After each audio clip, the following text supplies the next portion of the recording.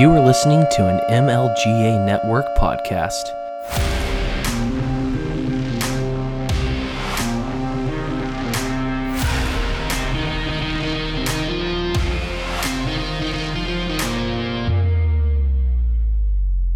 Welcome to Lesbertarian, the only place for liberty-loving muff divers and muff diving enthusiasts. Join us this week as we tear apart the political binary and take a look at issues through the lens of non-aggression and reason. I'm your host, Kim Shang. Throw on your flannel, rent your U-Haul, Happy Thanksgiving, and let's Thanksgivers and Thankstakers. Are you dreading spending time with the family? Especially the in-laws.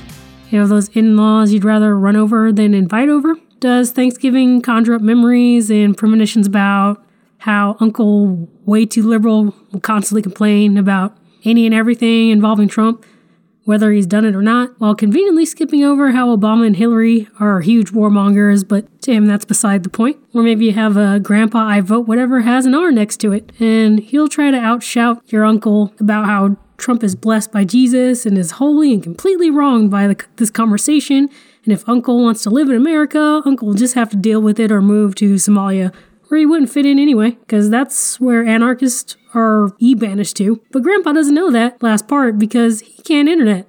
If you're single, Mom is in one ear asking when you're going to find a nice young insert gender you are not into here to settle down with. If you're married, your in-laws judging you for taking the last role as if you deserve it, but you aren't good enough to them to be dating their child.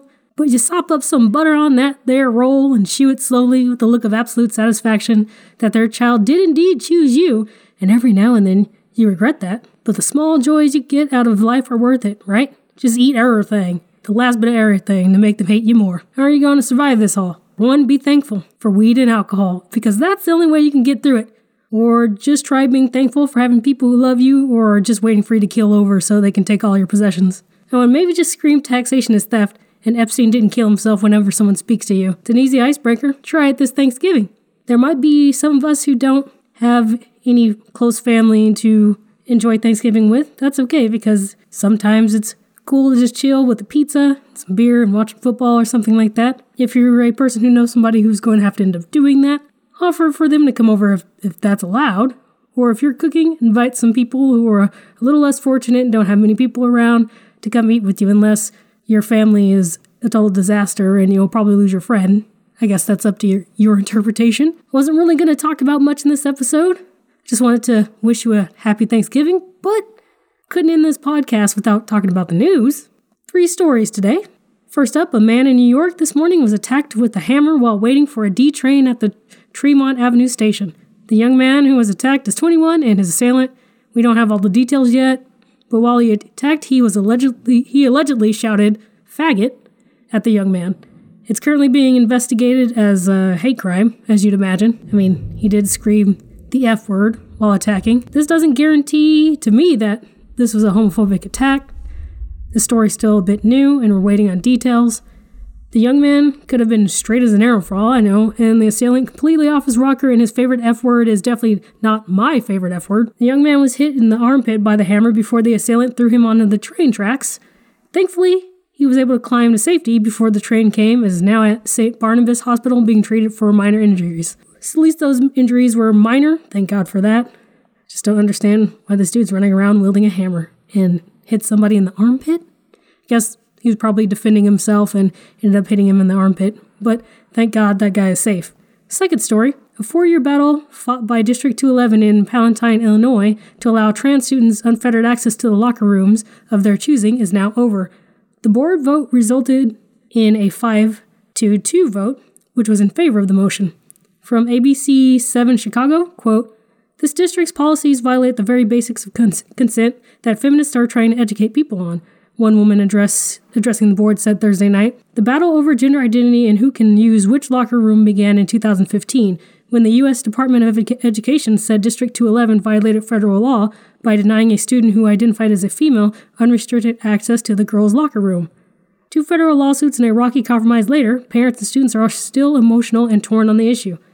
"I do not want to see a transgender student naked in the locker rooms," one female student said. The walk from the separate locker room to the gym class was humiliating and made me feel like my school did not recognize me as the girl I am, said Nova Made, who is a transgender student. I can see both sides of this issue. Trans people happen to pee too, and they want to change out of their sweaty clothes after PE class, just like everybody else. I can also see if there happens to be a young predator who wants to get their voyeur on and identify as the gender they want to creep on. Guess that would be a route to go. Thing is, I don't see this happening in droves and certainly hope it doesn't even happen once. I probably would be more concerned for the young women transitioning to the male gender, having to deal with how awful young boys are. That I can see happening a hell of a lot more often than someone trying to creep peeks at your child. I want either of those situations to happen, obviously. And for our final story, Empire's Jussie Smollett is back in the news. You remember the TV star who claimed he was going to get a Subway sandwich and was attacked by two MAGA hat-wearing white supremacists who were actually turned out to be Nigerian brothers. And we then found out he was lying about the entire thing, that the two brothers that attacked him claimed they were paid by Smollett. Now, Smollett is denying the initial allegations and claiming the police's account is inaccurate. Smollett is saying that he paid the brothers for fitness training, not to beat his ass. His countersuit against the city of Chicago asked for an amount that was not defined. Really, this dude just needs to go somewhere that's not in the public eye for a bit here. He clearly likes attention. He is an actor. And I hope this is the last we'll have to barely pay attention to him. I know I just gave him some attention. However, that story is amusing, and of course he's going to countersue. That would just make sense. That's just victimhood mentality right there. Guys, have a wonderful Thanksgiving. However you do it, however you don't do it. Maybe you hate the holiday.